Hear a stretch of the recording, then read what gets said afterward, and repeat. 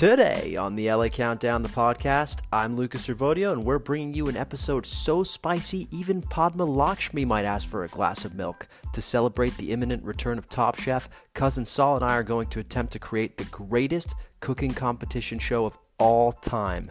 Join us as we brainstorm the kind of contestants, judges, stakes, and settings that would guarantee television gold. And if you're an exec at a major network listening to this, I'm just saying my DMs are open. But first, we're joined by Christy Vega, president and owner of the legendary Casa Vega in Sherman Oaks, to talk about the new LA City proposal that threatens to do away with the LA Alfresco program. The Alfresco program was introduced during the pandemic and was instrumental in allowing restaurants to keep the lights on by quickly opening outdoor dining areas. The city's latest proposal could undo all of that, and Christy joins us to explain just how serious that could be for the fortunes of LA's restaurants. So without further ado, let's chow down.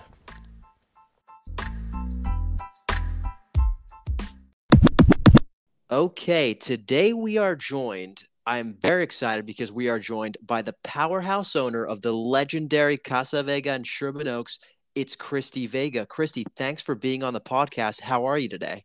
I'm good, thank you. Good. Well, let me begin with the question all of the listeners are wondering about. And what is it like to be an honorary Kardashian? Oh, if I could only be so lucky. Yeah. For those of you who don't know, the Kardashian family just had their Christmas party at Casa Vega, and they've been there about a gazillion times. Is that count accurate? That is very accurate. It was actually Chris and Robert's first date location. Kardashian No way. is Casa Vegas. So they've been loyal clients for, 40 years now. And we've known the girls since they were little and in elementary school. And that's why the families are so close. And we love that they support small local businesses. You know, they're fancy. They could go to Nobu or any fancy place in LA, and they always support the local little guys. Yeah, I love that. And what I love most about that is, to your point, you know, most celebs are spotted at the new hot spots, and Casa Vega is a hot spot, but it's not new. It's been around since 1956, right? Right. Yeah, it's definitely not new. So the fact that they support us and our workers means everything. Yeah, that's really cool. And so going back to 1956, which you weren't around then, obviously. But your dad was the legendary Ray Vega, and I was wondering if you have any anecdotes about those early days, because I can't imagine there were a ton of restaurants like Casa Vega in LA in 1956. Absolutely not. I mean, we were the first sit-down Mexican restaurant on Ventura Boulevard. So that was huge and revolutionary. He opened it at the age of 22, about 2 years after his parents' place went under, that had been thriving on Olvera Street for 18 years. And then they moved it to Hollywood and Vine, thinking that since Olvera Street became a park, that they were going to outlaw liquor. And they were hit with racism. They did not want Latino restaurant owners or Latino business owners outside of downtown LA. So it did not go well. They thought it would be okay because of El Coyote went out. Yeah. They're all white owned. So it went under, and then he was working catering jobs and selling life insurance to support his parents, who were incredibly depressed. And he met someone who remembered the family from Olvera Street and was like, oh my God, the Vegas, you have to open. I have a property on Ventura Boulevard you can have for 3 months free. And it's just down the street from us now at Mary Ellen and Ventura. We moved to this location 2 years later after it became really busy. So it was one of those things where the family business kind of went up in flames, and my dad came back to help support his parents. And then karma came and we opened Casa Vega, and it's been a success ever since. That's crazy. So made me go to business school because he was horrified of the family losing the business. And it's something that's always been in our family that, you know, businesses, they can come, but they can easily be lost too. So he made me make sure I knew how to read a financial statement and how important business was. Yeah, that's real. So were you always, was the plan always for you to take over, or did you always know that? Or was there a moment where, it really hit you, this is what I want to do? My father was a serial entrepreneur. Actually, Casa Vega was his first little business and his smallest. He went on to do major distribution companies for casinos and different things in Nevada. So I always knew I wanted to be an entrepreneur like him, and I always wanted to work in one of his businesses and carry on the amazing legacy that he did as a little immigrant to do all of this. But I didn't really know the restaurant. And then when I came here, I was only 22 myself, and I Mm-hmm. wanted to get in the kitchen, and my dad said, nope, you're going to go pay the bills and you're going to do this. And I would say about within a month here, I went to him and said, I don't want to do any other business. My heart and soul is here. I love everything about Casa Vega, as I already knew. But what was the difference of his other businesses was Casa Vega was his first. So everybody that worked here was family, or Mm-hmm. a family, because they'd worked for us for so long. Everybody was Latino, and it was just such a good vibe that I could immediately tell the huge responsibility we had to make sure that our workers were always had a paycheck, that their families were always fed, and that the love and support that I get from the staff is something that I could never ever replace. And I knew from the moment that I first started greeting customers and introducing myself and realizing what an important place this held in other people's lives, and that in combination with my huge attachment to my employees, it was a no-brainer that this is what I was going to do. Yeah, that's really cool. But I read that you have worn many hats within the restaurant. You've worked in the kitchen too, is that Yeah. right? Yes, I've done everything. So the kitchen is probably where I'm the happiest. But like I said, I've been the accountant, the bookkeeper, the purchaser, the inventory manager, the inventory sweeper. I've been the line cook, the dishwasher, the kitchen prep. I've remade, I put items on the menu time and time again. I redid the entire bar program as it is today. I've been the host. I've served. I bus tables to this day. Yeah. There's nothing in this operation that I haven't done. That's really cool. I mean, you talk about bringing new items onto the menu, that sounds like a risky endeavor at a restaurant that has such a loyal customer base. I'm curious, how do you go about that? Have you taken off any menu items that, customers have been upset about, or have any of your new ones been shocking successes that you've been pleasantly surprised with? Yes, I mean, a lot of them have been successes. Like our lobster enchiladas is massive success, and our Oh street yeah. tacos, and some of the more grilled and seafood items have all been success. But yes, it's a very fine rope, because I don't want to ever tarnish anything that made Casa Vega what it is today, and I want to honor the tradition and our old school kind of comfort food vibe. But that doesn't stop me from bringing in things. I am going to be trimming the menu, and this year I plan to keep our most favorite items, but I am going to dwindle it down a little bit, and I hope bring on some really impressive things, just a few regional items that I feel like represent us really well. And I'm also going to be bringing the table side Caesar to Casa Oh, Vega. cool. That's So so cool. super fun, because my family owns Hotel Caesar, where the Caesar salad was invented in Tijuana. And so they are going to come up. My cousin Javier Plasencia, who is a really well-known, amazing Mexican chef. I think he just got Chef of the Year for the Mexico in general just last month. And so he's going to be coming up, bringing the Caesar salad, training the staff, and we're going to be connecting the two restaurants, so everyone knows exactly where we're from. That is so cool. The OG Caesar salad is coming to Mm-hmm. Casa Vega. Mm-hmm. Made by Cesar Cardini in Tijuana, Mexico, not Italy.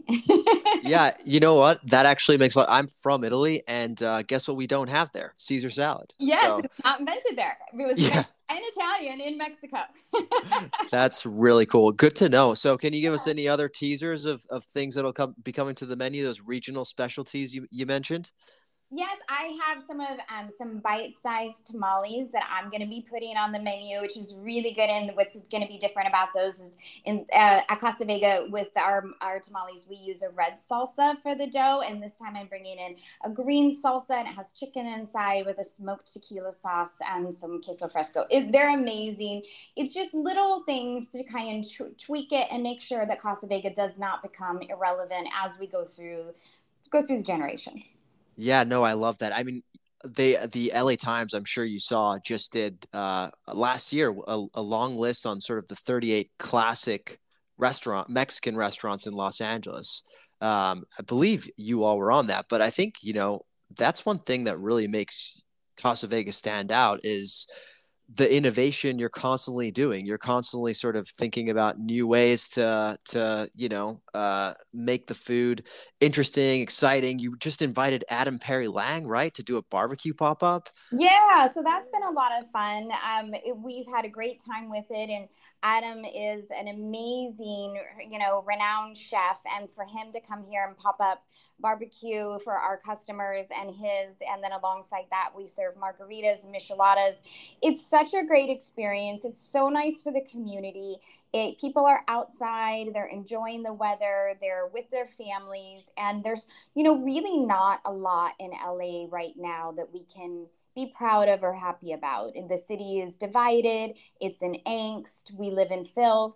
But one thing that does bring people always together is food. And Yeah. so we can have fun experiences and creative restaurateurs and people in food get together to do this for not only ourselves, but our community. Makes us feel really good. Yeah. Well, look, I think that's a perfect segue into sort of the meat of this conversation, which is really a lot of what's happening to LA restaurants currently. I mean, you've been an extremely vocal leader in terms of the business community, in terms of advocating for policies and ordinances that really help restaurants at a time that they've really been struggling. So maybe it makes sense to zoom out and talk a little bit about the pandemic and what it was like to wake up during those days of March and April and going forward in 2020, what it was like to be the leader of a restaurant during those incredibly difficult times.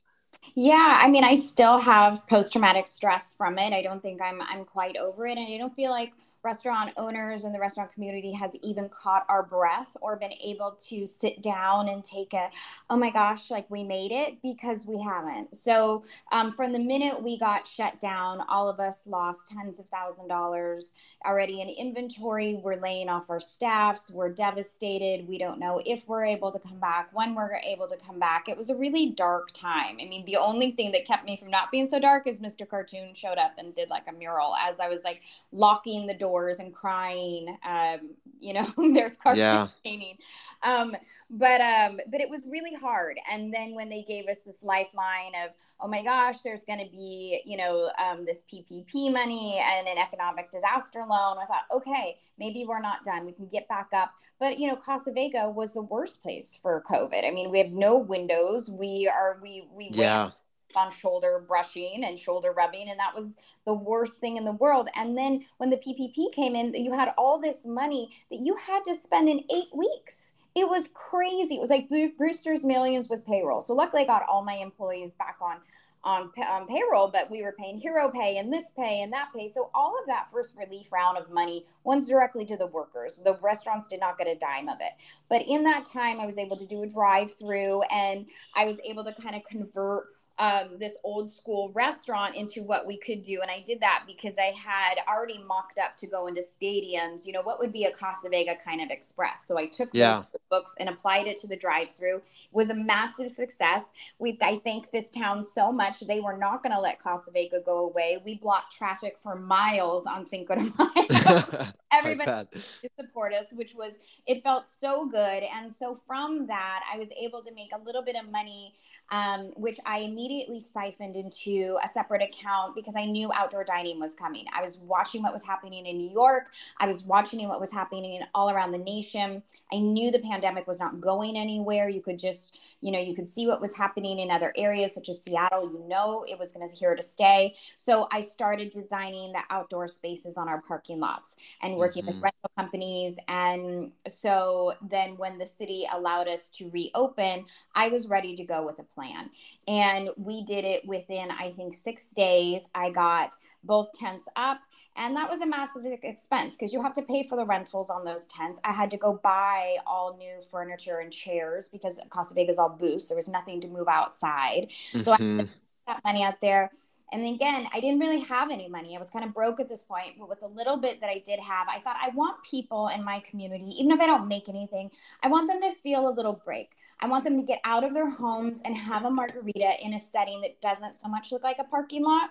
So I put trees and plants and hug ferns and did everything I can, thinking that this is what we were supposed to do as a good community member. I did that. We were a massive success. The first day that we were able to open, we replicated sales. Wow. So that was a huge, and I was the first one to do it. I had other restaurant owners being like, what are you doing? You're investing too much money into this. And it was the exact right call, and the community supported us in full. I actually had buses of retirement home communities come, and that was the biggest compliment all day. Oh, wow. They would come because it was where they felt the safest, because our tables were 12 feet apart, and we took all these extreme measures to make sure everybody felt really safe. So I was so proud of what had happened. And then, as you know, that following Thanksgiving, they shut down outdoor dining again, the city. And this is when I started to get really vocal with the city, because at first I thought we were partners. Yeah. And wait, so real quick. So now we're talking about November 2020, they did this. Mm-hmm. And so this outdoor dining that you set up, was this all made possible by the original, what they called the al fresco ordinance? Yeah, so this was all made possible by the al fresco ordinance. The best thing LA City did was instate this and give us the opportunity to be able to serve outside. But I think it's getting somewhat confused in some of the media that I hear. They call it a lifeline. They call it they did this to restaurants to be nice to us. No. They forced us into outdoor dining, saying that was the only way we could operate. Got it. So, but it's not like that they gave us outdoor dining and let us seat people inside. They said, you're shut down inside. Got it. If you want to serve food, you must do it outside. Right. And the way that they, quote unquote, sweeten the deal is they cut some of the red tape that is usually there for serving outside. Is that right? Exactly. So it's almost, that's why there hasn't been any outdoor dining, and we are not the leaders of outdoor dining as we should be with this climate before this happened, because there's so much red tape and expense in the city of LA to get something through like this, and the politicians don't care to ever clean it up. That's why it doesn't exist. So with the al fresco, it was a push of a button. We were permitted. Done. A push of a button. We're permitted with the ABC for the liquor, and done. Easy. Yeah. Because usually that's a process that takes months, costs tens of thousands of dollars, right? And not to mention the infrastructure that needs to be there in order to accommodate folks, including patios, roofs, whatever, right? Oh, it takes years. Oh, wow. CUP permit is an 18 to 24 month waiting period. The CUP cost of a conditional use permit is $37,000 to the city. There's an $8,000 city fee for expediting. In addition to that, to navigate the 2 years of bureaucracy, because CUPs are known as impossible to get. We've tried before. Casa Vega can get it. Yeah. That they are impossible to get. That when you do, you have to hire a consultant of $2,000. And then you have to pay at least $8,000 to $10,000 in fees to have things drafted up that the building department will take. So for one business to do a CUP is somewhere between $50,000 and $60,000. What is proposed in this new ordinance is that you would have to have I would have to have 3 CUPs.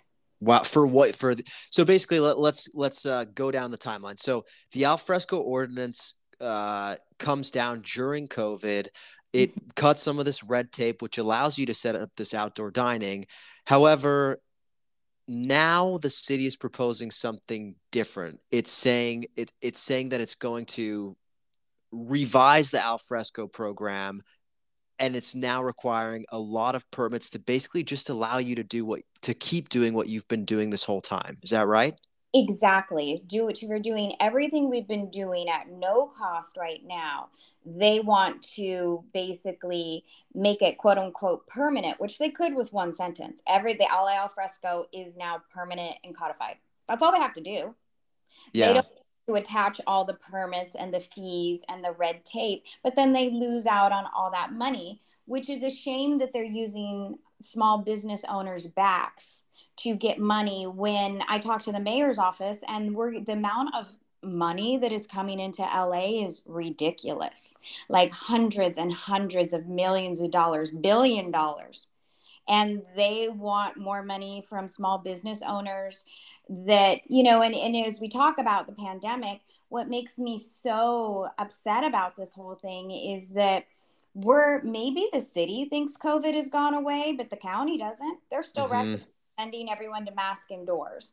Besides that, we have now our economic disaster loans, which we use to build these patios, to deal or put them up and take them down. The city had us, shut down, put up the patio, take it down, put up the patio, shut it down. That was all used with this money. The loans are just now due. We have huge debt. And in addition to that, worker stability. Our workers have been through so much. They have had no job security. They have been treated horribly by LA City. Their jobs, they were used as disposables. People that, they were given no regard. We barely got any relief money. The Restaurant Revitalization Fund was a joke. But our poor workers. So as of this, now with my patio, I employ 12 more people. Yeah. Those people will lose their jobs if the patio becomes an economic barrier and too expensive.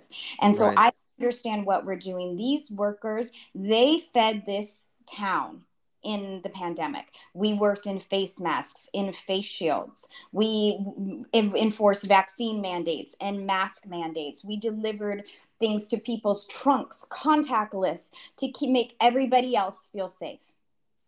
And this is what the city asked of us. We did it. Restaurant workers were there.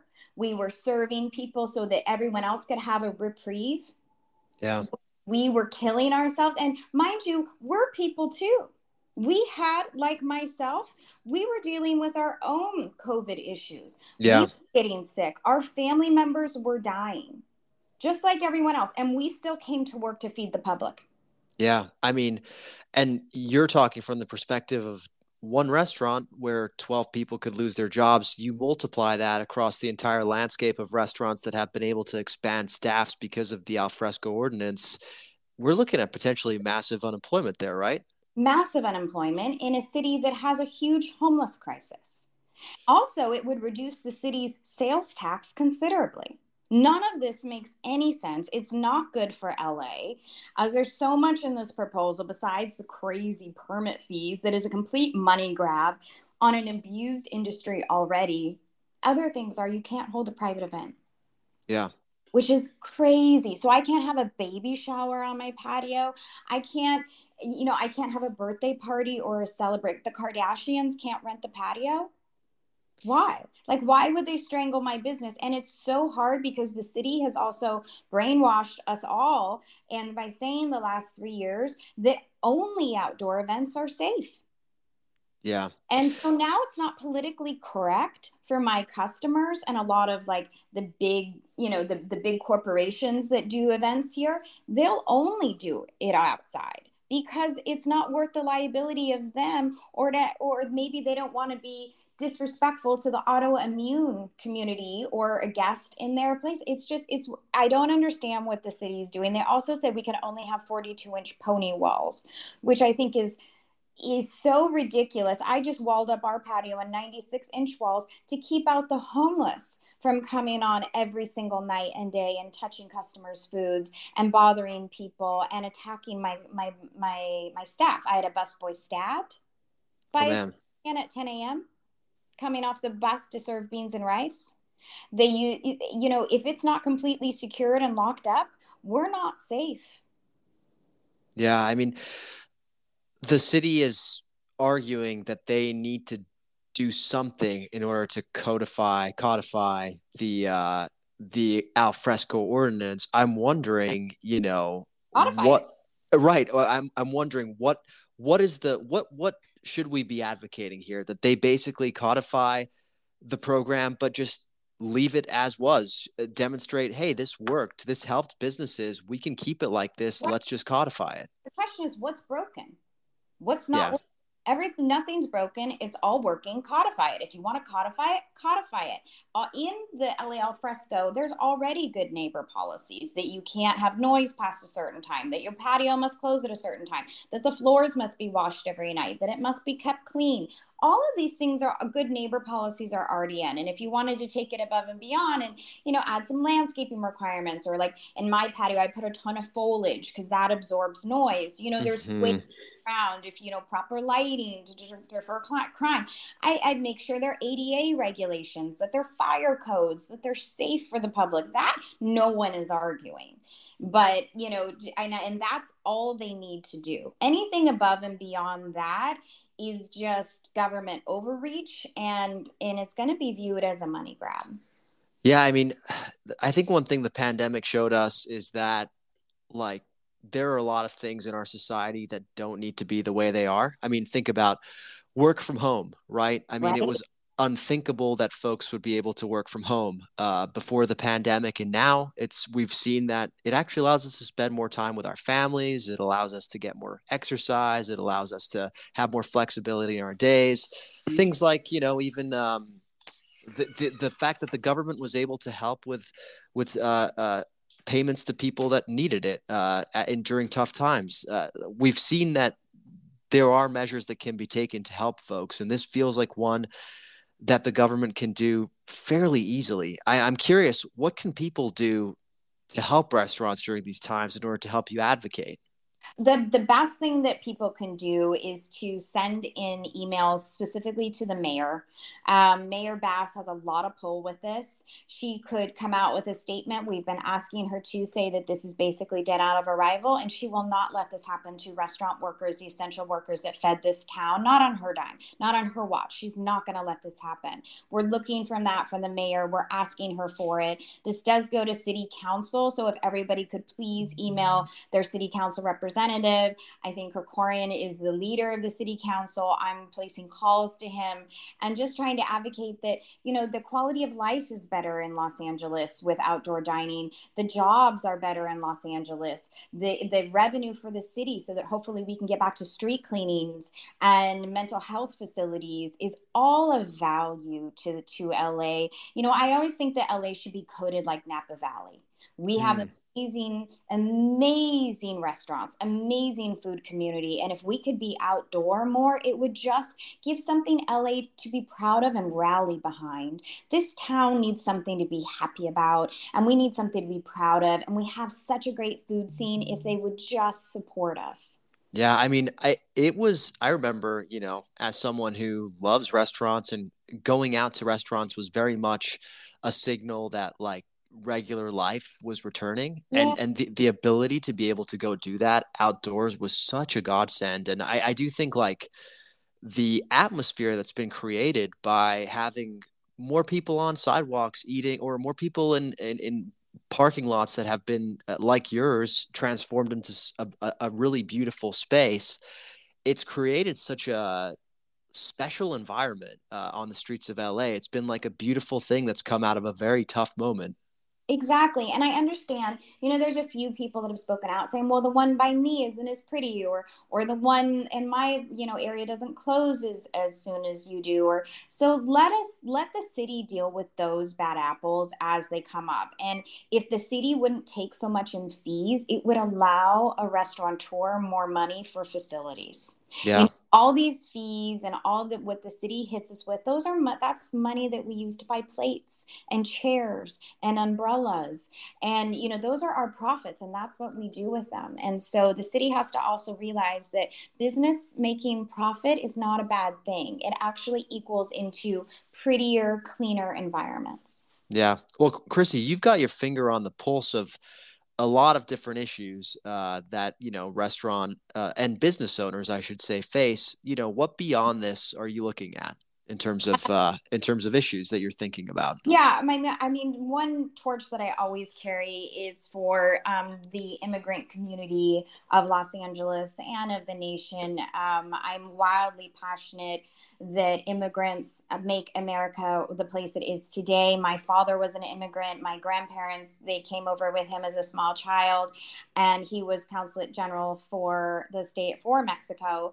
And he really ingrained in me that being the daughter of an immigrant, it is my duty to speak up for the people that have no voices, because they are the ones that pick our food, that clean our dishes, that clean our homes, that work the jobs that nobody else wants to do, and that they need to be treated as human beings. And I think that that's why in the pandemic, I connected with Know Us Without You, and I'm wildly involved with that charity, and I'm extremely passionate about it. And that's what I brought in these collabs, because I had no money to help with these immigrants, but what I did have was celebrity clients. So Mm-hmm.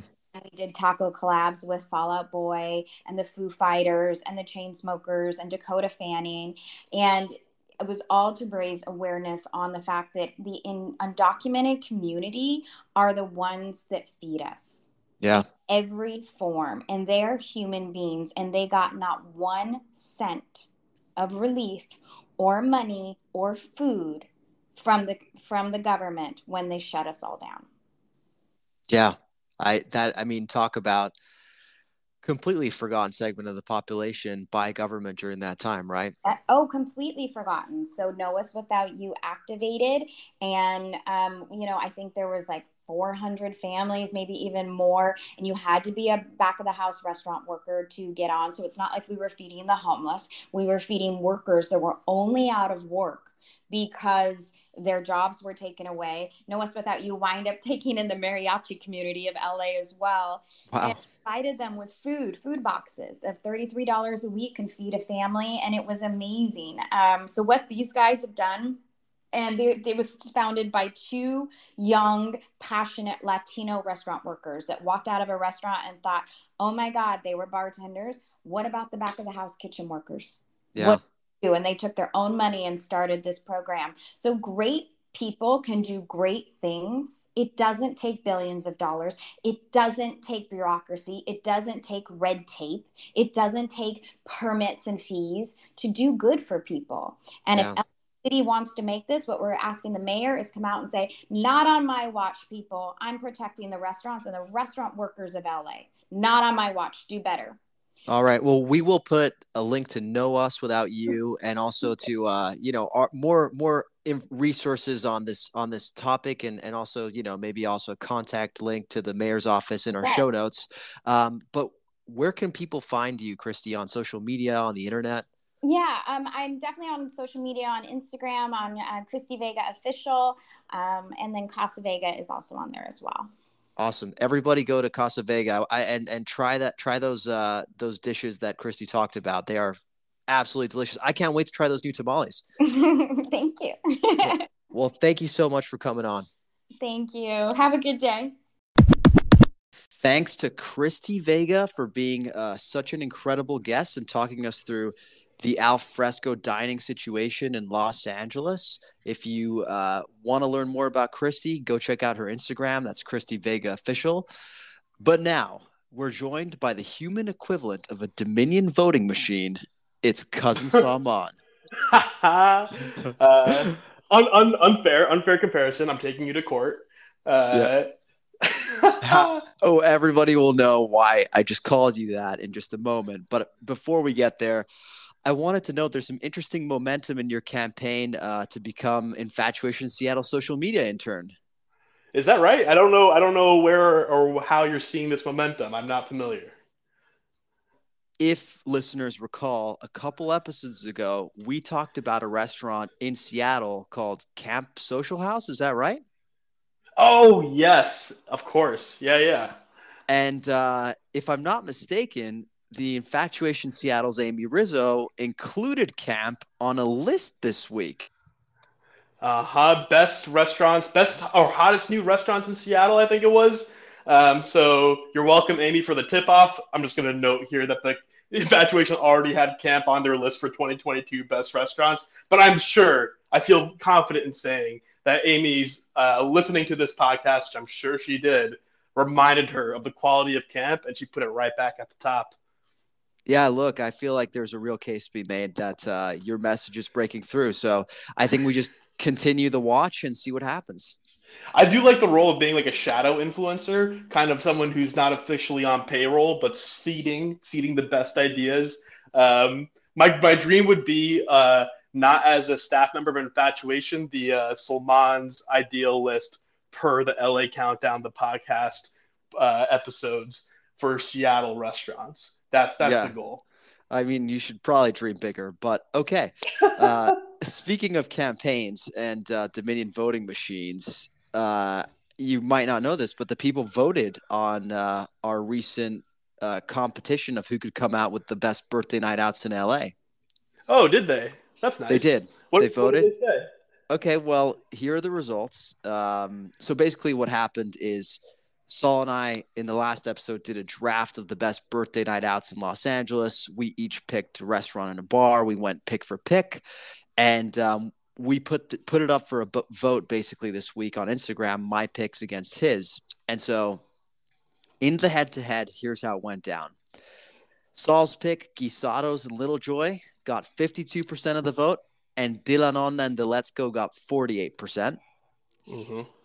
Bestia and Resident, which was Saul's pick, got 68% of the vote against Gelagetza and Brass Monkey, which got 32%. That was the heavyweight championship right there. Hold on rejoicing, because the listeners need to know what actually went on. Third pick, and this is truly a remarkable success story. Bar Amon, the Edison, got 45% of the vote. That was Cousin Saul's pick against Melody Wine Bar with my pick, which got 55% of the vote. Via's Tacos and Block Party, Saul's pick, got 61% against Carousel and Jumbo's Clown Room. My pick, 39% of the vote. And finally, Salazar and Zebulon, Saul's pick, got 59% of the vote against L'Antica Pizzeria de Michele and the Spare Room, 41%. That was my pick. So the final tally is 4 victories for Saul and 1 victory for me. That's right. Now, is there anything you want to say to defend yourself before I throw accusations of vote tampering? Oh, those are ridiculous accusations. I just happen to be someone who believes in voter education and engagement. I believe in a fair democracy and to ensure that the voters know the options they have in front of them, and therefore made some folks that I trust and believe in have good taste aware of this particular election. He patently paid off, threatened, and blackmailed all of the contacts he has on his phone to vote for him. Honestly, this is the biggest steal ever in the history of elections, despite what some others might have you think. So it was our January 6th. This was February 15th or February 14th, maybe the January 6th of the LA Countdown, the podcast, but one that was much more well run and executed, and therefore my party comes out victorious. Literally, I am this close to storming your apartment building in Seattle. I am so close. It was rigged, and the way we know this was rigged is because first of all, De La Nonna and the Let's Go were literally crushing the vote. It was like 90% to 10% until the shadow campaign began, and they ended up losing 52% to 48% against Guisados and Little Joy. And I mean, great night out. I don't see any problem here. What you're ultimately saying is that if only a small subset, your ideal handpicked voting bloc, had voted, you would win. But then now that the broader American populace, those who know and love LA, had a chance to submit their votes once they were made aware of the election, hey, the tides turn. And look, it can be hard being the old guard. I'm sorry that I represent the people. I would have had no problem if you went out to people and said, hey guys, There's this awesome vote happening. It's a super cool like idea that me and Luca had. Go vote, vote your conscience, vote your heart, But you didn't do that. You told them exactly who to vote for. And Hey,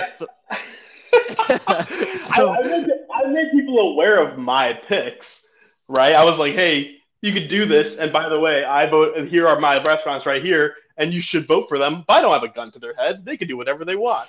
yeah, fair enough. I mean, no, not fair enough. This is definitely stop the steal. Stop it right now. And Here's the key piece of evidence that I have, and it's only one voter that I'm aware of. Actually went against my specific recommendation and voted for Jumbo's Clown Room because they were a fan of the place. I think that's a perfect illustration of how important a healthy, vibrant democracy is, and why you can't just no, let the self-selected audience of Lucas Servodio have their say. We gotta have the people involved at a more broad level. This is like when Putin lets his opponent get like 4 votes, just to like be like, yeah, there was an election. Of course. I like that comp. Yeah. I'll take Putin. All right, look, we're gonna say that the results of the vote were inconclusive, so we're gonna need to redo that at some point. But in more important news, did you know that we're about 3 weeks away from the return of Top Chef? So I actually didn't until you put that on my radar. I obviously knew Top Chef was coming back soon, but I didn't know exactly when. 3 weeks is exciting. It's really exciting. I mean, we've obviously just had one of the most exciting sporting events happen, aka the Super Bowl. But I would argue Top Chef is bigger than the Super Bowl.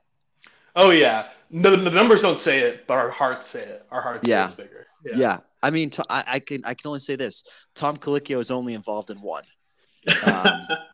And that's what matters. So this is a special season that's coming up. They're doing something really special because it's season 20. It's World All-Stars, which means that finalists and runners-up from Top Chef competitions all over the world are going to be competing. So you have like people from Top Chef Mexico, Top Chef editions in Europe and whatnot, going up against some of the Top Chef contestants that we know and love from our Top Chef US of A. Yeah, that is exciting. I think you might be about to ask me my thoughts on this season, and I'm happy to share them. But I think the fact that they did an international All Stars kind of dynamic for this one is huge. Yeah, I mean, let us know your thoughts. Don't wait for me to ask. Literally, when I first heard that the city's going to be London, I don't know if we said that right. They're going to be based in London for this one, and I was immediately like, "Fuck that!" Top Chef America is a show that takes us all over the country, helps us get to know cities like Portland, DC, whatever, much better. Miami, obviously bigger cities and bigger places, which are a hub for the competition. But then they like go out into like rural areas, into neighborhoods you don't see, and you get to know America a bit better. And I was like, I don't give a shit about London. Why are you doing this in London? That's like restaurants that we're not going to easily go to, cities that a city that it's like quite expensive to head to and explore and like follow the path of the competition. But they saved it. They saved it by making it an all-star season, having Dom Burrell, runner-up for Portland, and Buddha, winner for Houston, come through and compete is something I'm personally excited for. Amar, who was a judge contestant on a couple seasons, coming back. Can't wait to see him. And I think having those kinds of contestants in London, still not ideal that London is the choice, but I think it's going to be a much more compelling show. I mean, look, I never really got your antipathy towards London as a city for Top Chef. I think it's a perfect Top Chef city. And look, they've done 19 seasons of this show. They've been all across this fair land. They've been to Kentucky. They've been, they've even done Top Chef flyover country, for crying out loud. So I feel like, it's time to hit the reset button. And they're hitting the reset button, going to London, and then they'll come back and revisit some locations, go to some new places. I'm all for it. I think it's going to be a great season. I still, this is fundamentally rooted in xenophobia, I suppose. This is we could have gone back to New York City. Places have transformed over time, like from the early 20-year seasons, or I think are more compelling food cities than London out there, man. I was in London in 2019 actually. And was, I understand it's like a great city, and I didn't hit every like beautiful restaurant in London there is to hit, but just didn't grab me in the same way. If we had gone to Mexico City or I don't know, Lisbon, someplace cool and like interesting and vibrant, London to me is like a staid New York City knockoff. And yeah, that's shots fired. Wow. So well, that's London. I'm still disappointed. I'm still disappointed a little bit, but I'm much more compelled given the design of the season and the contestants involved. London as a New York City knockoff is a hot take on a geopolitical level Is that I it? don't know. Is it? I don't know this podcast was ready for, but yeah. Okay. So we've talked a little about the contestants who are going to be on this season. You mentioned familiar faces, Don Burrell, Amar Santana, and of course the man who almost destroyed your relationship, Boudreaux. Yeah, and I should also say, even despite the way it went last year, and despite the location in London, I am very excited for a top fantasy Top Chef round 2, which is definitely happening. And it's even more perfect that Buddha is in it, so I can yet again take him above Emily and put my relationship on the rocks once again. Yeah, Very much looking forward to that. for a little bit of context, we did a Top Chef fantasy for the first time last year, and Saul pretty much tricked his significant other into No, not picking Buddha, and he's no, picked Buddha no, for himself, and ultimately won no. the competition because of it. So This is ridiculous, borderline libel. This is not how it went down. yeah, look, and all is fair in love and Top Chef is what I always say. Uh, well, look, I think we should definitely do a crossover episode with those guys, the Pack Your Knives. So I'm Oh throwing it yeah. out there. If they want to take us up on it, that's cool. But we're in high demand, so get on us quick. Look, speaking of competition food shows, there are so many out there these days. It honestly feels like there are more competition shows than other types of food shows, like the days of the no reservations and the even the ugly deliciouses of the world. They're kind of dwindling, and we're just Mhm. seeing more and more food competition shows. I'm curious, do you have a contender for GOAT food show? I mean, GOAT food show, I think, does have to be Top Chef at the end of the day. I don't think it always held that mantle, though. I think really in the last decade or so, as like the past winners really established themselves as like really great restaurateurs in the field, and the consistency, increasingly high consistency of the contestants on Top Chef. Like if you go back to like early seasons, they had like line cooks in there, and like even there was like almost like borderline home cooks Yeah, like involved, private and chefs then type. Yeah. exactly, and they still do have private chefs, but usually they have like a deeper background of like coming from a strong restaurant history. So like I think today and historically it can be considered the goat food competition show. However, I think like Iron Chef definitely held the mantle for a bit. Yeah. Master Chef probably held the mantle for a second there. But I think that Top Chef, on the strength largely, I think, of Padma and Tom and like the producers of the show, has like really grasped the mantle of the best all time. I think there's a new contender out there. Ooh. Oh, I know I what you're gonna say. Yeah. I truly love the show Tournament of Champions on Food Hmm. Network. Yeah. So this is a Guy Fieri masterstroke, which most of the things he does are, but it's the reason I like it is because it's like a bracket style competition where Hmm. basically chefs go head to head against each other, and I like it because all of the competitions are so standardized. There's like the same setting each time, the same constraints. Yes, they get slightly different briefs in terms of what they should be cooking, but it's a really great way to show two chefs going head to head. And in order to win this competition, a chef needs to like go through every single round and win each round. Hmm. Like there's no opportunity to actually mess up. You have to win every single battle. And I think that creates for really high stakes because it's literally one and done. You could be gone. And B, it also makes the win feel that much better and more impressive because you've literally just taken out like four incredible chefs on your way to Hmm. the championship. Yeah, it's an interesting shout. There are some components that I think make a great competition show that we will walk through in detail in a second. But I think that like it's missing a core one, which is because it's single elimination. and because of the way it's structured as a whole, where chefs go one-on-one and don't necessarily compete against the entire field, they just compete against the person in front of them. There's a deeper sort of like relationship dynamic, a long-term rivalry building that doesn't quite happen. But people bring in their history, their qualifications, and like obviously it's heavyweight people fighting, so it's really compelling in that way. But I would frame Tournament of Champions as like March Madness versus Top Chef, the NBA championship, right? A little bit. That's how that's where the differences are. March Madness super compelling, high stakes, but you don't end up having to compete against every single other great chef. You get your matchup and you'd beat them. Now, still good, but it's a little bit of a different dynamic.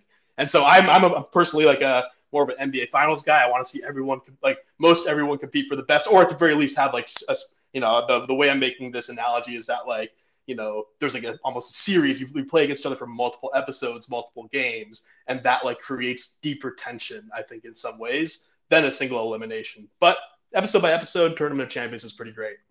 Yeah, it's a good point. That sort of like long-term narrative that forms during a show like Top Chef or even Master Chef is compelling. That makes it feel more like a reality show than a competition show, because you're almost them together. Yeah, exactly. It feels like there's a narrative that's building. There's foes, there's friends, there's good guys and bad guys. So that is actually compelling. But look, we're going to do something that I think is a first in the history of podcasts. So we're making history right now. But we are going to co-design the ultimate cooking competition show. We're going to break down every single component and pick the hottest possible option for each. And for listeners at home, we have not practiced. We have not had any conversations. We're doing this live. You're gonna see the plane as it's being built. I'm excited for this, man. I do think we have the different components that make the show pull together. But I do want to take a quick step back and kind of ask you what I was alluded to earlier. In your mind, what makes a great competition show? Like, and just like maybe two things, like high level, like what are the things that make you feel most compelled when you're watching a competition show that we should keep in mind as we're building this out? Yeah. So to me, I think stakes is huge. Like, I think the biggest knock I have on Tournament of Champions is that it's all really well-established chefs, and the prize that they're doing is charity, which, like, who cares about charity, Yeah. I mean, obviously, I'm kidding. Great to do things for the world, but like, hilarious of me to just be like strongly agreeing with you on that point, given my actual career. But yes, let's. Yeah, but I understand exactly what you're saying, right? Your actual career is a charity case. No. So what I mean by that is the stakes of them getting money for charity just doesn't feel personal enough, Like what I remember from the early seasons of Top Chef, when they had like line cooks and whatnot, it was a life-changing amount of money for these folks. I mean, how much money are you making working as a line cook? And if you suddenly get $100,000 or $250,000 from San Pellegrino for winning Top Chef, that could really change your fortunes. It could take you to the next level in your career. It could really help your family, who you don't know what situation these people are in. So that's stakes right there, That's right. That Top Chef, part of the reason that I think is the GOAT show now is it's a kingmaker, right? Like if you win Top Chef, even if you get on Top Chef and are a finalist, like it transforms, like even for established chefs, like your level of presence and acclaim in the field. And I think, as you were mentioning Tournament of Champions, like the way Tournament Champions gets closer to GOAT level is if it becomes a real kingmaker show, if somehow like the way they're able to design the prize or like build prestige for the show, it really means something deep to those top level chefs who are competing. And they go, yeah, hell yeah, I am the NBA champion this year. And like, I got the belt. And that really means something in a way that like translates beyond the show. Yeah. And I think just having like charity be it is not enough. I don't know, for them, I don't know if it's money, if it has to be something else. Like No, there should be some like branding marketing yeah, opportunity or whatever. But like, yeah. they make a big deal of like having the belt and stuff and whatnot, and they like, you Hmm. know, in the straight to camera interviews talk about how big a deal that is to them. Do I believe it? No. It's Um, it's a big deal in the context of the show, but not necessarily beyond it, right? Like I don't know if they're putting the belt up like on top of the restaurant on the name of the restaurant in front of the door, right? Whereas yeah, Top Chef, I think the win they would be translates like, beyond the show. yeah, diners would be like, oh my god, I had no idea Brooke Williamson wrestled. Uh, yeah, yeah. So to me, you asked the question. I think stakes make it interesting, and then personalities, right? Like Yeah, the yeah. personalities of the people competing, the personalities of the judges, the hosts. Like there's that human element too. Like there's nothing worse than one of these shows when all the contestants are duds. You know what makes it interesting is when you have those like kind of wild card characters. I mean, Hmm. that's why, you know, Gordon Ramsay is so popular. Yep. He's the show. So I to me those are the two things. What do you think?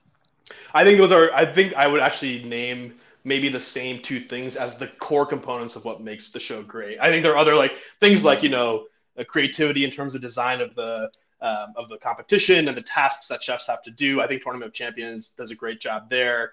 I think things like the host, who's the face of the show, how it's produced, are all like subcomponents. But at the end of the day, what you want to know is if someone wins this, is it like meaningful? And like on the way to the win, am I seeing some like real drama slash human elements of competition happen along the way? Yeah, So yeah. yeah. Okay. Without further ado, then let's get into our cooking show. All What right. we're gonna do is we're gonna go category by category to talk about which would make for the most interesting and exciting and compelling category. So let's start with the types of competitors we would want to see on the show. So the options here we've kind of already talked a little bit about, but you know there's established chefs. You know you could get like the David Changs of the world, the Brooke Williamsons, the Voltagios, the people we've all seen and love. You could get up and comers. They're the people who are like line cooks, sous chefs, who are maybe working in interesting and exciting places, but haven't quite made it yet. Or maybe it's like people who are in charge of like really small restaurants who are, you know, maybe making a little bit of noise, but who really have ambitions that are large. There's of course novices, people who have never cooked before, which Mm-hmm. makes which is Worst Cooks in America on Food Network. That's a show that has contestants like that. There's celebrities. There's also, you know, we could get weird with it and do disgraced chefs, which you know, cancel kitchen. That could be an idea of yeah. So Shit, I kind of love it. And there's a deep bench. There's actually a deep bench we can go to. there's a deep bench for cancel kitchen. What do you think? I have a take on this, but I want to hear what you think first. Yeah, mine is really the up and comer who has other well established credentials, which is look kind of the Top Chef model. But like you look at the James Beard semifinalist list we walked through, that plus some other notable, maybe not right. I mean, one of the big conversations of the award show piece was that there's great people doing food that are not recognized, and is there a way we can like scope out the influencer field and like the more neighborhood spots to find another up and comer, a couple of other up and comers to join them. But that's who I want to see, and I think it's in part because those are the folks that have a place to make a leap, which speaks to the stakes of the show. If you're Yeah, already going to like the top established, most talented and famous chefs, then it's cool to watch them compete for sure. But they're already at the top of the game, so it's really hard to find a level of stakes that makes it meaningful beyond that. For me, yeah. I want to see competence, I want to see talent, and I want to see folks who like are going to burst onto the scene and take that next step. Okay, I tend to agree with that, but I have a yes and suggestion. Ooh. I feel like it could be really interesting to do a mix of both up and comers Hmm. that have those credentials and really established chefs, including in some cases their bosses, like the owners of the restaurants Ooh. that they're working at. So you can kind of have these narratives within the arc of the show of like teacher and student, the student becoming the teacher. Perhaps there are existing rivalries that are within. Maybe the employee fucking hates the boss. You know, like you just don't know. But you could come up with some really interesting storylines that way. I really love that. And I was going to do a yes and two kind of more when we got to the structure, but I really like this. It sometimes happens sort of accidentally. Like, for example, we've had like competitors on Top Chef who have worked for Tom Colicchio, but that's different, right? Because Tom is not a contestant, he's a judge, right? And that's normally the dynamic you see. I really like this. And so if you are able to get the big name chef in or the boss in, I think that's a great idea. I like that a lot. Well, so here's the question for you, because that could be like a concept to build on. Do we build on this concept of like teacher and student, or is that more just so like a portion of the show that we weave in? Right now it's weave in, but let's put a pin in that. I think it's interesting. I think it'd be too limiting if that's the whole show. I want it to be broader than that. Like, but I think it's something to weave in and dynamic to like intentionally go try to get on is a good idea. The one idea I want to throw at you, which is similar but different, is there was a show called Next Food Network Star. That was on the air a while back. Guy Fieri came up that way. Bourdain has done that, and it's kind of like The Voice, where you have up and coming contestants, but then a couple of mentors who are established, chefs, personalities, etc., who essentially at like one point after like a week or two pick their team. Like they do a draft of the contestants, and then they lead their team through different competitions and challenges, and basically champion the folks that they picked in their competition. And I thought that was like a really interesting dynamic, because like then they're like, it's like the coach with the arm around the shoulder of the guy. It was like a Bourdain, or we could do it as more like traditional high level chefs who are like kind of creating a team dynamic, which I think creates more chances for like human drama between team members and between the teams themselves, of course. And has like it was a nice touch to have like a personality that everyone was familiar with, and seeing the kind of advice that your Bourdains and others would give to up and coming chefs or give in the competition.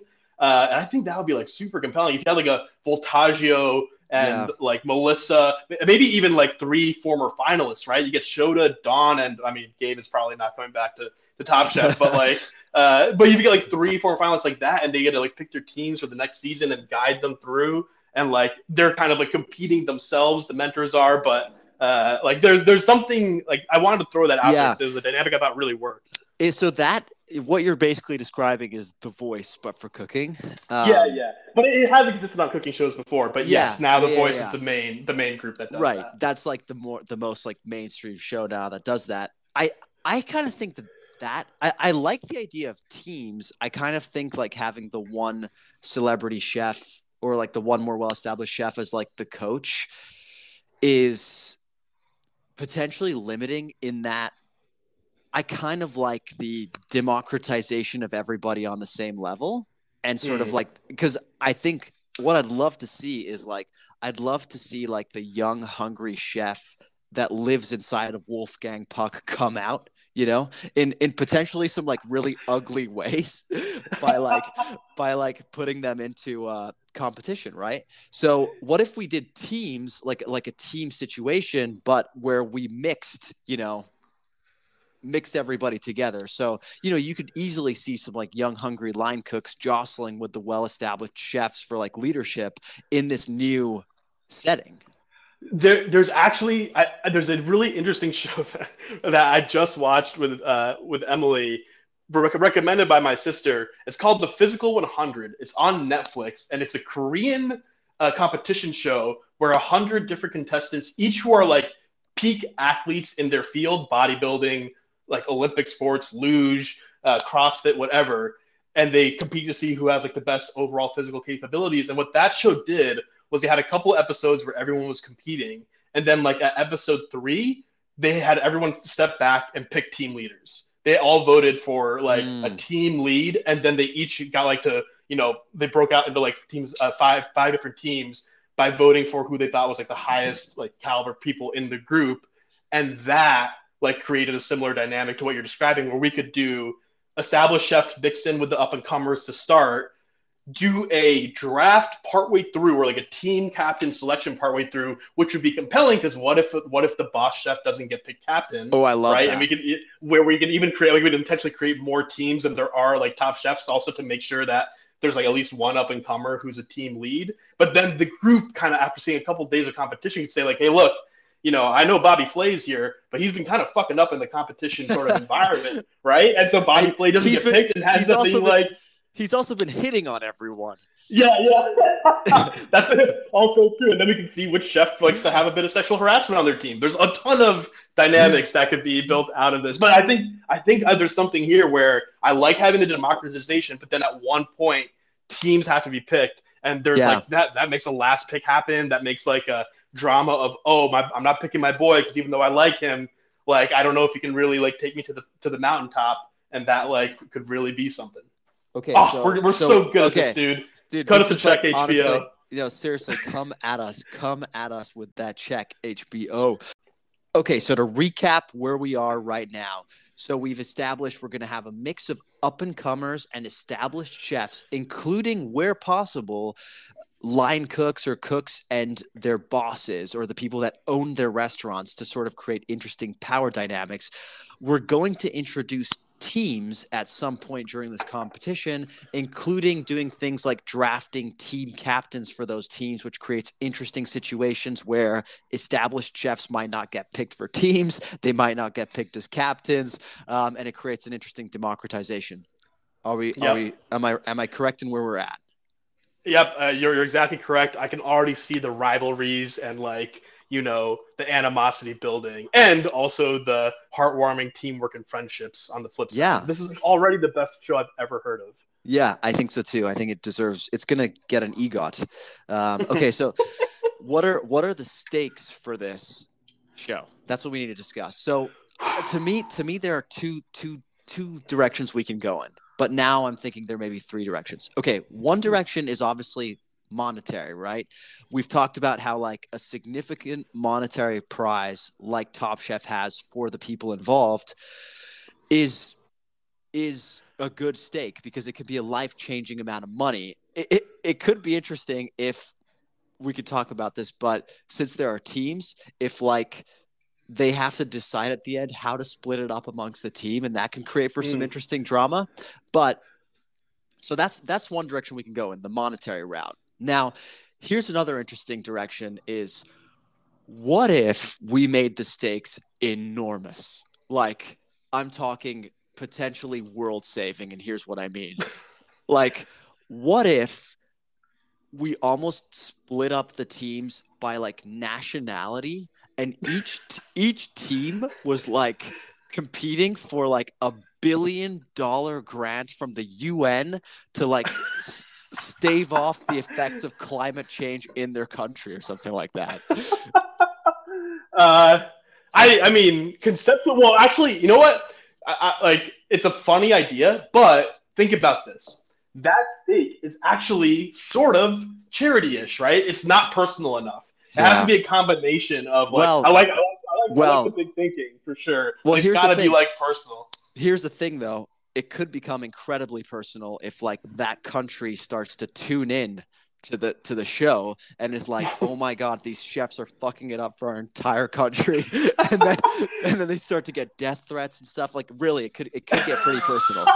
This is basically like, this is now becoming a World Cup. Okay, by the way, something I think we need to do is like, I mean, I like have a bunch of other concepts that we're not going down the line of. We should put bookmarks in, because I think this idea and the stakes of the idea is a bookmark. It's like once every 4 years, there's a competition show that comes together for $1 billion for a country, and everyone in the world tunes in to see how their cuisine stacks up and like gets the money. It's like the Hunger Games, but literally like the food games, you know. Should we include physical violence in our show? I think at some point, yeah. I mean, we haven't discussed how captains we haven't discussed how captains get selected. Oh, by the way, also before we go on, so what I will say is my preference for stakes right now for our show would be the personal monetary slash like branding increase prize. I think that's like the most effective way of doing it. But something you said made me think. You were like, oh, do we split up the monetary prize among the winning team? But the question is, does a team win, or does a team like go through the middle 10 episodes of the show, and it's whether it's like last team standing and like the last five have to compete against each other, or like at some point does the team break up and we get into individual competition again at the very end? Okay. So that there's a single guy on top of the mountain. Here's how I think we do this. Okay, let's settle monetary prize. I agree. Saving the planet with $1 billion from the UN, not personal enough. So we're gonna go with the monetary prize, and I think the winning team should get the prize. But then after that prize has been quote unquote awarded, there's an F-Boy Island style twist where basically they say there's one more competition left, and it's the team has to compete against itself. And there's only one person left at the end of the mountain, and it's on them to decide, do they keep it all or do they split it amongst the team?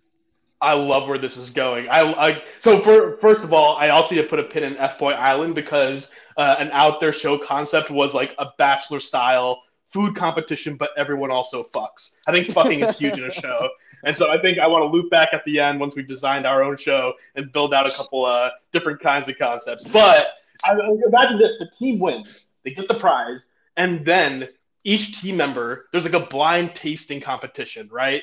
And each team member has to go into their own like little kitchen, make their perfect dish, come out, and whoever our judges are, which we will get to in a second, will decide who blindly had the best dish, and that person gets to do exactly what you described. Yeah. Take the money for themselves or distribute it with the team. Yeah, I think that's it. It creates division amongst the most unified people on the show. But it also creates a whole different tension. I mean, if this was a surprise, we could only do the surprise for like one season because then everyone would know what the deal is. But like, if people were aware that this is what happens at the end, it also creates some interesting dynamics within the team as they go along. That's why I think we get the best of both worlds. I think we keep it as a surprise for the first season, and then the next season, everybody knows it's coming, but it'll create fun dynamics. Yes. Yeah. All right. Well, I love this. I love this so much. We just spoiled the first season for all of the listeners, but that's okay. Okay, so I'm loving this so far. Let's talk about one thing we haven't talked about is the type of competition. Like, what are the actual challenges? Like, what are the teams doing? This is like the hardest thing to do on the fly, I think, because what I'm trying to do is like look through, like for example. Like, I think Top Chef has a pretty solid structure in general. However, us having eventually a couple teams changes it up a little. The only thing I'll say is, like, look, I do think some combination, like picking the best of existing shows and like coming up with our own ideas. Like, there could be a chopped challenge at one point, right? Between the teams to get like a crazy ingredient coming in. I really like how Top Chef like tries to integrate like the foods of a region, right? The Portland episode where they go to the indigenous tribe and like cook with their food, so awesome, right? And I do think like the different structures of like those kinds of things is the basic. So essentially, like it wouldn't be like a let's say what it's not. It's not Tournament of Champions one-on-one single elimination style, of course. Yeah, agreed. It's not always chopped. It's not always set in the kitchen. I'd say I think we want to like get in and out. We want to be creative. But I think what we would, so I don't know what exactly the competition would be. I do think it should be diverse, is what I'll say. I think like Top Chef even has a quick fire, the main challenge structure for every episode. I think we'd want to play with that. We wouldn't always want quick fire main challenge. Some days we could do one big main challenge, like for example, Restaurant Wars. Restaurant Wars is one episode a season for Top Chef, but I think there could be other challenges in that lane. Yeah, that's like mix it up more often. That's as far as I've gotten. Yeah. Bro, I think we want every episode to feel like Restaurant Wars. Yes. Like Restaurant Wars is the most exciting episode of Top Chef where they're basically getting in teams and operating and starting their own restaurant in one episode. I'm not saying we do an actual Restaurant Wars every episode. Right. I'm just saying like every episode should feel like today's the day. We've got an exciting new challenge that is going to scare you absolutely shitless, and you've really got to come together as a team to do this. I kind of think, what if it's like kind of pitched as like a decathlon or something like that, where it's basically like 10 episodes. Every single episode, they're doing an insane team challenge a la Restaurant Wars. Maybe one is literally Restaurant Wars, but another is like, we are flying you to Afghanistan, where we're no longer having a war. Okay, but take it back to 2015, and we're flying you to Afghanistan and dropping you in an army barrack where you have to feed 1,000 troops and defuse an IED at the end. Yeah. So something like that. Yeah. Just Gordon Ramsay diffusing an IED. Come on, that's great television. That's great TV. One way or the other. Yeah, I do like the idea of like having it. Like the decathlon structure, I think is a great idea, but also, of course, in a way where you don't know. I think like having a theme for each episode, like Restaurant Wars has a theme, and it's obviously it's Restaurant Wars, but a big part of it is that you have to think beyond the food itself. You have to think about structure, roles, how you do service, all those things. I do think there should be like maybe 3 of the 10 should be really purely, maybe even 4, right? Because it's a food competition. Should be purely food-based challenges in some way, whether it's using crazy ingredients, whether it's doing something like, you're serving a community that you are completely new to the cuisine, blah, blah, blah. Like, whatever, your equipment limitations, all that stuff. But then like a good chunk of them are, just like you're saying, those like totally out there, different kinds of dynamics, and in a way where like folks can't like anticipate and build a strategy for the competition. So Buddha, for example, I heard him talk on the Pack Your Knives podcast, had done so much studying on Top Chef that he was able to like actually prepare in a lot of interesting ways, like how he was going to approach the competition, including for Restaurant Wars. I feel like we don't want that to be a possibility. No, I want this to be a show where like they're woken up at night a lot, and like, and just like you see like Wolfgang Puck in his underwear being like, I don't want to go, I'm sleeping, like that kind of thing, and then he's like made to go ice fishing or something, and like so basically I think that. Okay, to recap, I think we're at sort of like decathlon, meaning like 10 challenges across an episode. Across a season. I agree with you. Some should be just like purely food, but I do think there should be an element of like danger almost to that. Yeah. First of all, I need to say that we need so much more accent work from you on this podcast. That was excellent. And yeah, I think we're landing in the right place. I would love to. I mean, I kind of want to make this show, man. I want to like think about what these 10 competitions would be, or 10 challenges would be, and also we have to think about, right? If we do the first 3 weeks as like say single challenges, as we were describing, right, where everyone is like the whole group is competing against each other, blah blah. And episode 4 is when people pick teams. What does it mean to have team dynamic competitions versus individuals, and how can we split that up? I think there's a lot of interesting ways to cut it, and some episodes have a quick fire or like a scary elimination, and some episodes just don't. Right, you go deep, and so I do think it's important to balance the reality aspect with it. Like you got to get into the dynamics at the house. You got to get into the dynamics. The dynamics during travel, the teams, right? The strategy sessions. So I feel like this is shaping up to be pretty interesting. I do think the last thing I'm going to say on this, there should be some competitions that also, like, as we're designing them, really like instigate the rivalries and the friend and foe dynamics, right? Like, I don't know what the perfect things would be, but dude, like a game theory challenge. Well, we have game theory a little bit at the end as well, but maybe like a thing where people have to do betrayals. Essentially, you can like betray. Like there's a decision that needs to be made that could create like real animosity or real bonds between contestants. And like yeah. Okay. Well, I do inflicting psychological damage onto contestants, so we'll keep that in there. I think the next category I had here is setting, but I don't think we really need that because we've kind of established like the setting is like all kinds of interesting and frankly dangerous locations. Yep. Well, So, but are we going to do a home base? So we so are we going to do like a geographic home base? Again, we are biting a lot from Top Chef. There's a reason it's the GOAT show.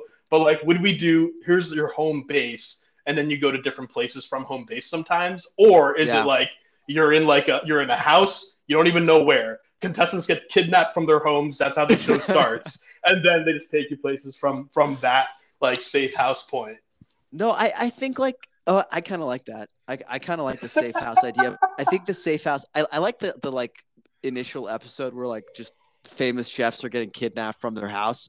But I'm not gonna lie I to you, the way that you're approaching this makes me think you kind of just want a legal reason to commit a various number of crimes against a group of I mean, people. isn't This is that like isn't your that sadism outlet. isn't isn't that producers? Um, It's the best so ones. Yeah. yeah. I'm thinking we do the safe house thing, but it's like a house that like nobody knows the location of it or whatever, but it becomes famous over the course of the like seasons, almost like Xavier's house for gifted children, but like Xavier's house for like gifted Uh, chefs, you know? so Like we always go back to the same house. yeah, but the chefs Okay. just Yeah, don't know. yeah. They obviously nobody knows where it is. Their families don't know where it is. Nobody knows where it is. Yeah. I like that. I like that. And that's home base, right? And like And it's like an amazing place too, right? Amazing yeah. place where we can have competitions there, and it has everything you need. But you can also drug our contestants and fly them to Warzone, as you said, at any given Oh, moment. dude, there should absolutely be an episode where they have to do everything high on shrooms. Yes, I love that. I don't know how Yeah. well like a very introspective psychoactive drugs trans television, but we'll find a way. We'll find a way. We can Yeah, freak we'll them out. find a way. We'll find a way. We'll add some special effects. Okay, I'm liking this. Okay, judging. How First of all, let's talk about who the judges should be and how they should be judged. I mean, one thing I definitely think works really well from Tournament of Champions that Top Chef does not have is blind taste testing. Yeah, yeah. I You, think you've blind got is to, key. yeah, you got to remove all bias. Yep. Yep. I like that. I like that a lot. I also a question for you to start. Obviously, in Top Chef, you have Tom and Padma and Gail as core consistent judges, and then one guest judge coming in. Do we want to have the same judges every season? And if so, how do we want to have? And if like how many like guest judges coming on? And I have a specific take on this as well. I was thinking it makes sense to have a cast of judges that the audience can expect to know. Mm-hmm. So, Yep. at least 3 or 4 that are always there. Yeah. But I'm definitely open to the like really out of the box guest judge. Yeah, and I am too, but I think what's critical for agree. So I think there should be 2 to 3 consistent, always there every season chefs that we build relationships with.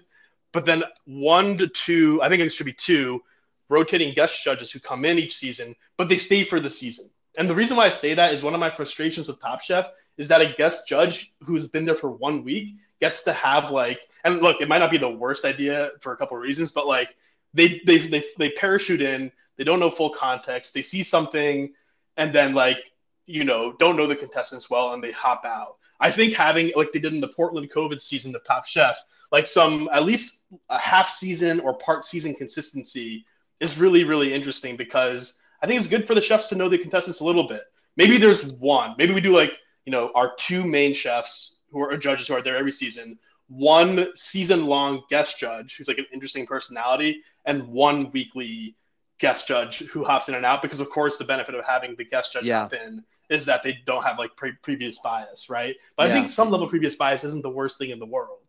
Yeah. No, I like that. I like that. So do you have any recommendations for who you'd like to see as the God. mainstay judges? Shoot, I mean, I really want to think about that. I mean, Tom and Padma just loom so large in the mind that's hard to like step away. But let me think about that. What I will say real Yeah. quick is the weekly guest judge should be a celebrity. I think that's fun. Yeah. I think it's like fun when it's like some like pop culture, not necessarily foodie guy. I kind of hate when it's some restaurateur who like thinks they're so big for their britches now that they're on Top Chef. I think it should be like a chef, a celebrity, like a celebrity that has like some interest in the food or the competition or whatever comes in for that 1 week, and that's like a fun Yeah. dynamic. Yeah. I think the season long guest judge should be a maybe actually I feel like they should be a past winner ideally or past contestant. I think that's an Yes, interesting I think dynamic. that's great. That's great. Yeah, Past contestant, past winner, past runner-up, who could yeah, almost speak to them on the level of, I know exactly yeah, what you've been through. When I was in exactly. when I was in Nam, this is how I got through it. Yeah. Yeah. Um, That's why like when they did that in Portland for Top Chef for due to COVID reasons, I thought that was amazing that like Melissa or Amar could speak to like could be like, wow, I really appreciate what you guys did with Restaurant Wars here because I remember how hard it was back then, right? I think that's cool. Man, our two mainstays. I have some names to float by you, and you can tell me what you Mm-hmm. think. Okay. Yep. I am a big fan of Joe Bastianich. I do not know who that is. Oh my god! Okay. He is. He is the. Hold on. Let me do some quick research here. He's the bald guy from MasterChef, and Ah, he brings such a drama to the way he judges food that I feel would be pretty apropos for this show. You can never tell if he's going to like something or not. He would be perfect as like the emperor at a Roman gladiator contest who has to give the thumbs up or the thumbs down. And I think he would be a great fit for this. I am not terribly mad at this. I think he needs if he's going to be our first choice, our second choice person has to have have like the personality component to them because he's like a like you said deadpan straight eye, you don't know what he's thinking, and like has that. Tom Colicchio kind of has it too, but he's even more personable now over time. But like he brings that like cold stone like demeanor. I watched one season of MasterChef Kids. I'll say real quick, which has your friend Joe plus Gordon Ramsay on, and I watched the whole season through, and I didn't like Joe's choices as we went along. I think Joe was at the very end. There was a little cute little girl who did versus a prodigious young like French trained like 8-year-old boy, and the girl definitely won. The girl definitely won the final episode. Gordon recognized it. Gordon was like, she cooked a better meal. But Joe and the other dude who seemed to just be like beta to Joe and just like would do everything Joe said because Joe has such a strong personality, voted for the dude just because they I think like had the bias towards like his like whatever. He's a little dude chef. We like to see that vibe. And they didn't judge the food and they judged the guy instead. And I didn't like that, is all I'll say. But for now, given our lack of options off the top of my head, Joe is okay by me. Think of the drama that kind of thing could create, though. It's like when a referee makes a bad decision, and like the crowd goes wild. Like, I kind of like that he doesn't make flawless decisions, So, anyways, I think the more important thing is who's going to be the person next to Joe who provides the fire to his ice. So yeah, and do we need like Guy Fieri or do we need someone like with a bit more gravitas, but that has some big personality? Yeah, I think, man, like, look, the Padma Lakshmi is such a 101, I think. Like, she like has it all in terms of like seriousness and esteem in the field, but also like, friendly vibes. I'm struggling. I mean, if Bourdain was still with us, RIP, he would be someone who I would take over Joe. He'd be the ideal, I think, kind of person for this. I'm trying to think back to like, there's like there's like the Richard Blazes of the world out there who kind of have some like kind of perkiness to them. There are trying to go through folks I've seen on other shows. I don't know if there's. I mean, look, maybe we just poach Padma, man. Maybe we just poach her. Let's poach Padma for now. Honestly. Let's poach Padma for now. Let's do Padma and Joe Bastianich for now. And in terms of host, that's a really interesting question because I like this for Padma because she's obviously become a host and a judge on Top Chef, but I like that she just gets to be a judge now. Who we bring on as a host? I almost feel like we need a war correspondent. Are we bringing on Anderson Cooper? Ryan Seacrest has, I think, recently left the Kelly and Ripa show. Kelly and Ryan show in the morning. He's looking for work. Could be a good option. No, not really. I don't want Ryan Seacrest hosting my show.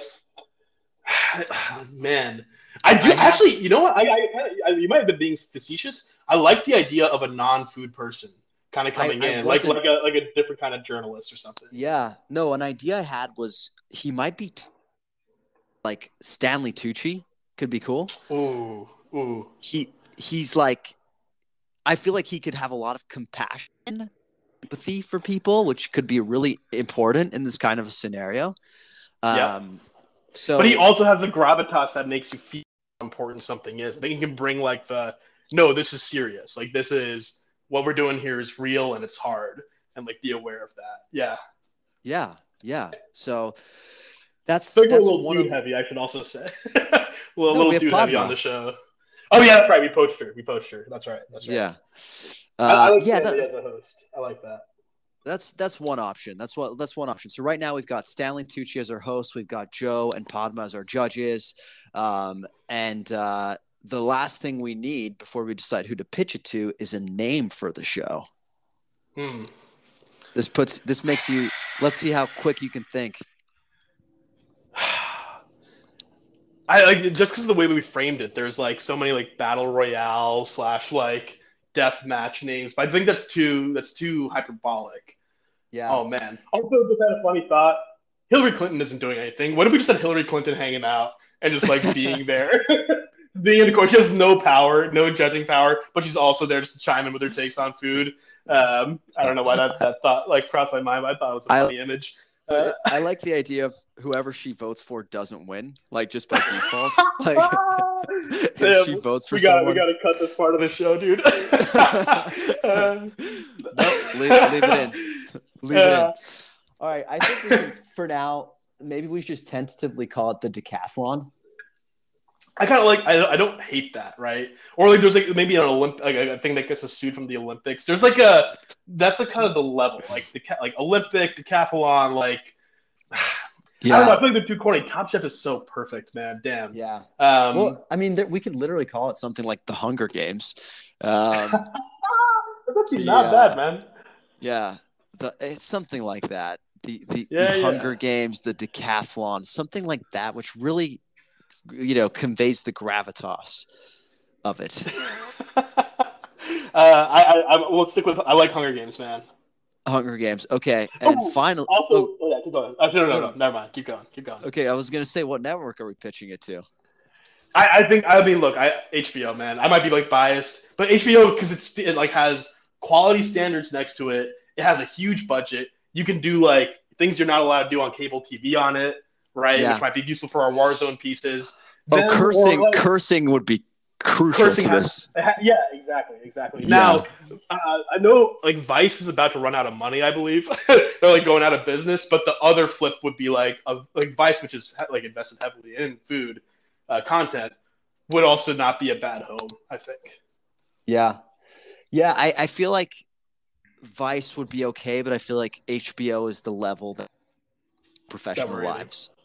Yeah. So I would go HBO or, even a Showtime. Like let's get Showtime into the food game. I just want this to be like cinematic. I want it to be acclaimed. I want it to be like, I want this to have like some weight behind it. So HBO, Showtime, come at us.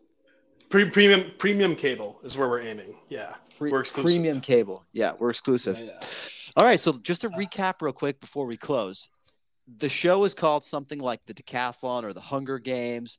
It is essentially a show where it's up novices, line cooks with expert chefs.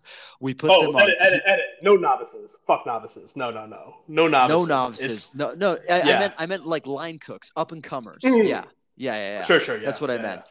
We put them on teams with team captains where they have to do things like draft their own teams, draft their own captains, and we'll create drama. It's going to be basically like 10 episodes of completely unique challenges, including things like getting flown to war zones to cook for soldiers, going ice fishing and having to like I feel cook like we need to expand from the war zone piece. There's too much war zone in this podcast. But okay, you said it. We're going. You know what I mean. Just like doing really, really kind of extreme, intense, difficult things as teams and as individuals.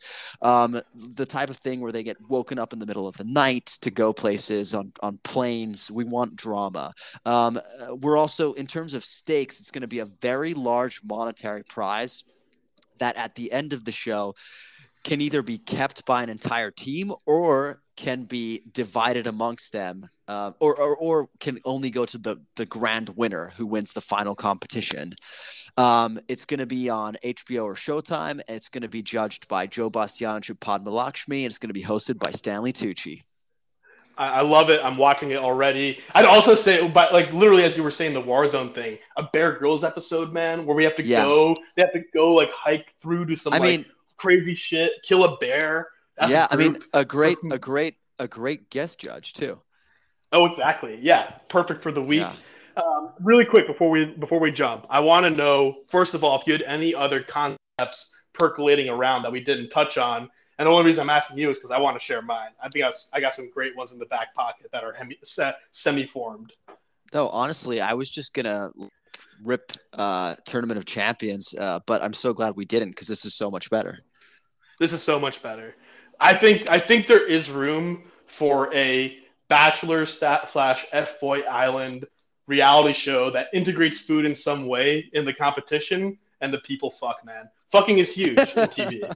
We gotta have it. We're on HBO already. Yeah. It's like, imagine F-Boy Island, but the three ladies don't get to see the boys. They only get to taste the food, and they pick their boys tasting the food. And you got to go through. You go on dates or whatever, and then like there's a ton of ways to make this entirely inappropriate and like super fucked up. But that's huge for TV. That's one. No, that's kind of the joke agree. one. No, sex sells, and I don't think that should be a joke. In fact, if we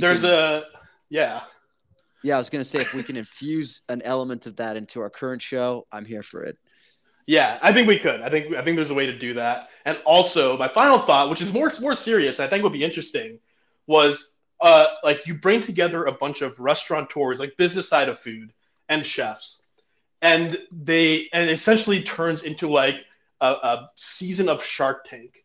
That's more like a Restaurant Wars every week, but not to the full extent. I want to see chefs and restaurateurs work together to pull together like interesting restaurant concepts, and there could be a different category or style of restaurant each week. And you got Mark Cuban, he's got to be there, and like a couple other judges, chefs, restaurateurs, business people who essentially vie for like do bidding on it the way they would bid. Now, again, this is a semi-baked concept. There's a lot of stuff that have to be figured out and how it works. But I think that'd be really interesting. It's kind of like what you and your fiance like to do with me every so often when you pitch restaurants and ideas and menus. Yeah.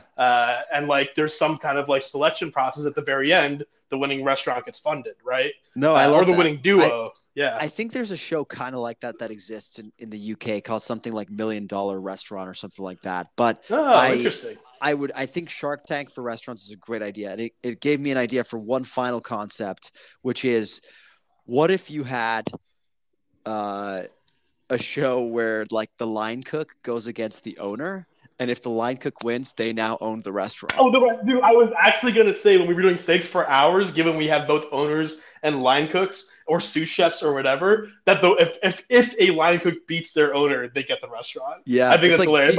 It's like Beat Bobby Flay, but with real steaks. It's called Keys to the Kingdom, and it's like, and we fucking go one-on-one for all steaks. Now we have to figure out why any boss would ever do this, but I love the idea. It's just to feel something, you know. That's right. I feel like we have a whole list of shows here we could do. So I think Countdown Media is off to a bright start. It really is. Looking forward to our meeting with Showtime and HBO probably next month. And becoming a millionaire, man. This is like we'll be kingmakers in the entertainment industry. You will be destined to be. You will be a charity case no longer. Thanks for joining us, Cousin Saul. This was enlightening. This is a good time. I want to keep this conversation going in the future. When we get to Top Chefs season 20, we'll certainly talk about it, and let's keep building on some great food show ideas.